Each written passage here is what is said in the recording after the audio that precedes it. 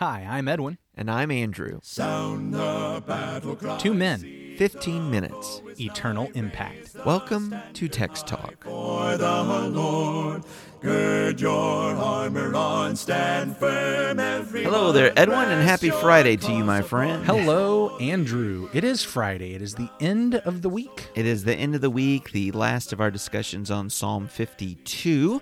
We hope that you'll join us on Monday for our bonus content, a discussion on Psalm 53. And we are hurtling towards a new series, new season, I should say, of Text Talk, and we're going to be looking at the Gospel of Matthew. So exciting things are coming along. In the meantime, we've got this discussion group going, or I should say Facebook group going for Text Talk. We'd love to see you over there. And it's Friday, which means if you're in the Tampa area, for the weekend, we hope you'll come by and see us at Livingston. Want to drive you over to our website, christiansmeethere.org, for all the information about our service times. Looking forward to that. As we turn our attention back then to Psalm 52, Edwin, what translation are you going to read for us today? I'm going to read from the Christian Standard Bible, the CSB, Psalm 52. For the choir director, a Davidic maskil. When Doeg the Edomite went and reported to Saul, telling him, David went to Ahimelech's house. Why brag about evil, you hero? God's faithful love is constant. Like a sharpened razor, your tongue devises destruction, working treachery. You love evil instead of good, lying instead of speaking truthfully. You love any words that destroy, you treacherous tongue. This is why God will bring you down forever. He will take you, ripping you out of your tent. He will uproot you from the land of the living. The righteous will look on with awe and ridicule him.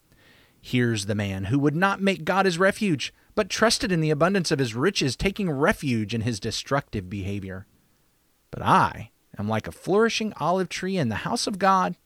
I trust in God's faithful love forever and ever. I will praise you forever for what you have done. In the presence of your faithful people, I will place my hope in your name, for it is good. We like to, on Fridays, draw those connections to Jesus Christ that we're seeing here in the Psalms. And I think Psalm 52 is no exception. Even being given this historical setting, this historical root in the heading.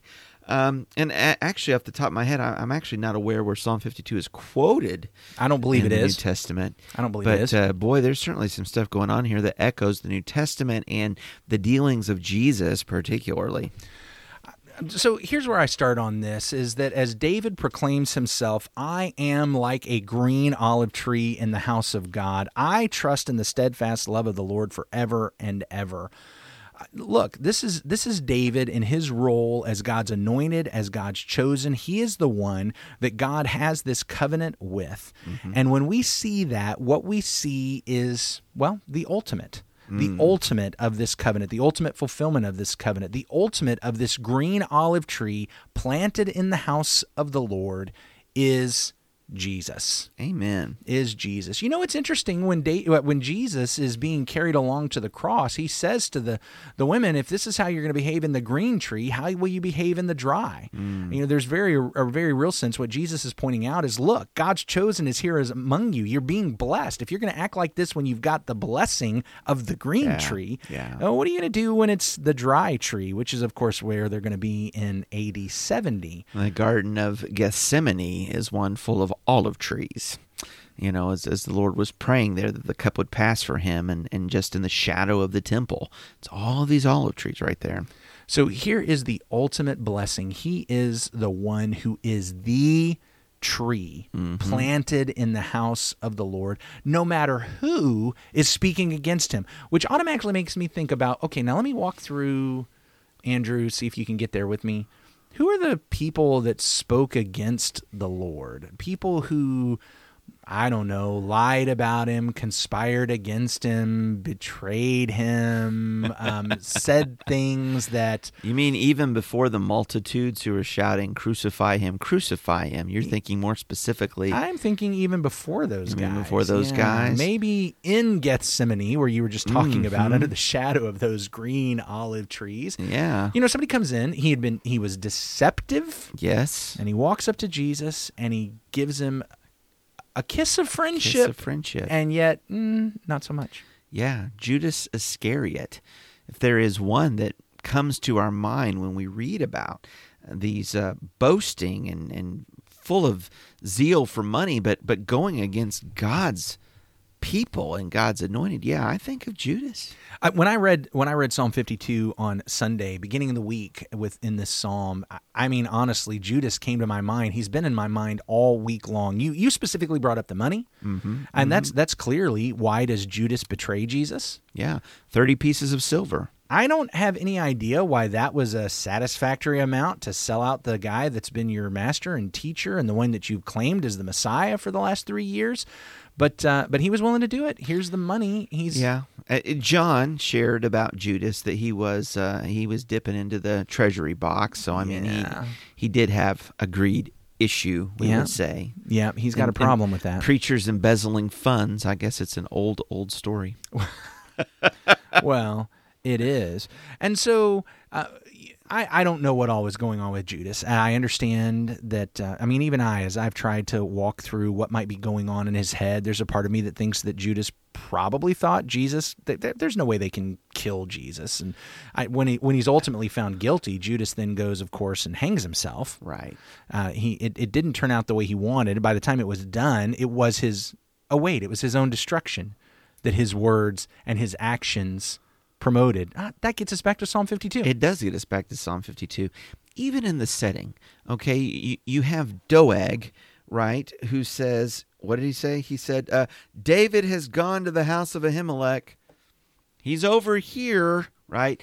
And that's Judas' role. Judas' role in the betrayal is to give the shout out, because the enemies of Jesus, we can't take him when all the crowds are around. But where's he going at night? Where is he going to be? They needed that inside man to be able to tell them.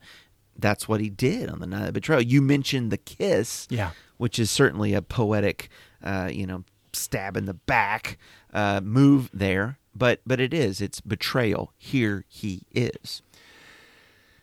I just can't help but see here. So when I think about me today, I would never be Judas. I would never betray my Lord and Savior. I would never point out to the Roman soldiers or to the Jewish scribes and Pharisees, here's where he is, hunt him down, now you can put him on trial and you can have him executed. Right. I would never do that. I hope you can tell from my tone of voice that I am speaking somewhat tongue-in-cheek here, because I think what I have to recognize is I've lied. I've been the deceiver. I've done that. Yeah. I've been the person that plots my own destruction, even without realizing it, as I've deceived. And you have loved evil more than good. And you have been. Thank you for your honesty. Thank you for outing me right here on the podcast. Look, that was a Doeg move right there. Wow. I just said, here he is. Let me see. That wasn't even in the back, man. Yeah. Let me see if I can pull this knife right out of my chest. I guess I should have given you the kiss. Hey, listen, but it's true. It is true. As much as I hate to say it, that is exactly true. There have been times when I have loved evil more than good. I've chosen evil instead of good. I have too, brother. I have too. Yeah. That's the nature of sin. We sing the song, I was not in the garden. And yet, how does that when we get to the chorus, I'm the one. I'm the one.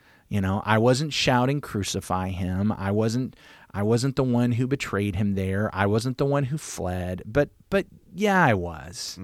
I was. That was me. Every time I sin on earth, it's not just I feel like I'm the one. I am the one. And of course, the beautiful thing is that Jesus knew that when he went to the cross. Yeah. 2,000 years ago, Jesus knew these sins that I would commit. There's not a single sin that I have committed that when I committed, Jesus said, "Whoa, I wasn't prepared for that one. I didn't see that coming." Even the betrayal. It's evident in John 13. Jesus knew that he would be betrayed. He said, "What you do quickly." He knew he would do it. And he suffered that pain and allowed it to transpire. Well, that reminds me of the foot washing there, where to me it's such a beautiful connection that you have the foot washing in John 13, and it's as that foot washing that's closing that John brings up the passage about the heel that's raised against me. Right. And I've always, when I've seen that, to me it's just amazing. Jesus knew that there was going to be a heel raised against him, and what had he just done with that heel? He'd been washing it. He had just been washing that heel. Wow. Washing the heel that is going to be raised against me. And so this is what's really sad, is that Judas, he did plot his own destruction. Mm-hmm. He did plot his own demise, but it didn't have to be. Mm-hmm. Not that I'm saying he could perform this betrayal and just get away with it. But because of his betrayal, Jesus went to the cross and died for the sins, and he even died for that sin. Yeah. But Judas, rather than turning to the Lord Jesus as the green tree, rather than remembering the steadfast love of the Lord, rather than coming back, he hanged himself. Yeah. Which worldly grief, we are told, leads to death. It is godly grief that leads to repentance and salvation. So when I read here in Psalm 52, just to dovetail with what you're saying, the righteous also shall see and fear. There's lessons to be taken even from Judas and even from his betrayal and this terrible end. One of them would be, I think as you're pointing out, that we have opportunity to repent. The Lord has made the sacrifice to bring about forgiveness for our sins, even those things that we find heinous and deplorable, and we have a hard time forgiving ourselves for. Maybe we, see ourselves in that light of Judas.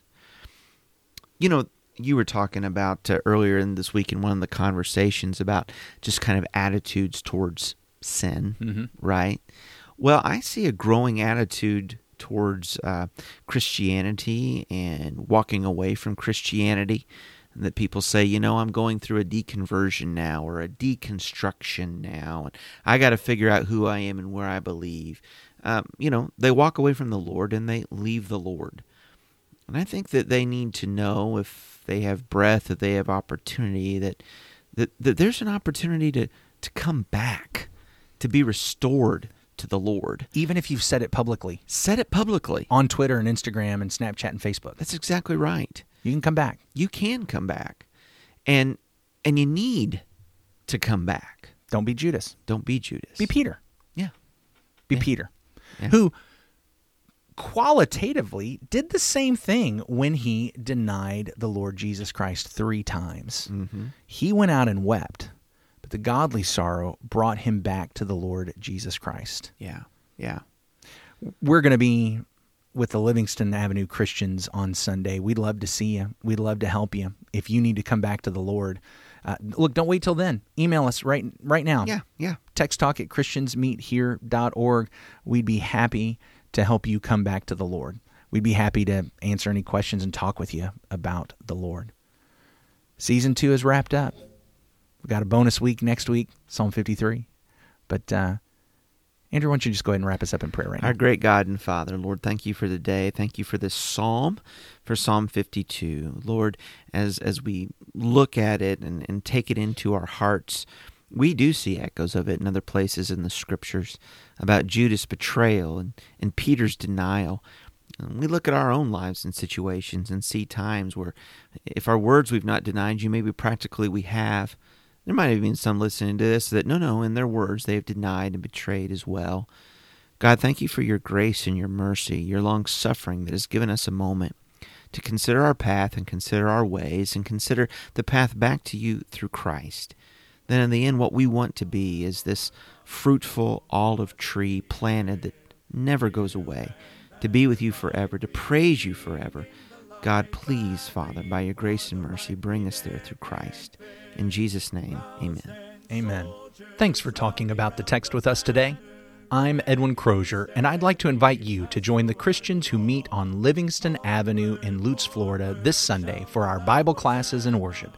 You can find out more at christiansmeethere.org. Check out our daily written devotional that goes along with today's episode. You can find a link for it in our show notes. Michael Eldridge sang all 4 parts of our theme song.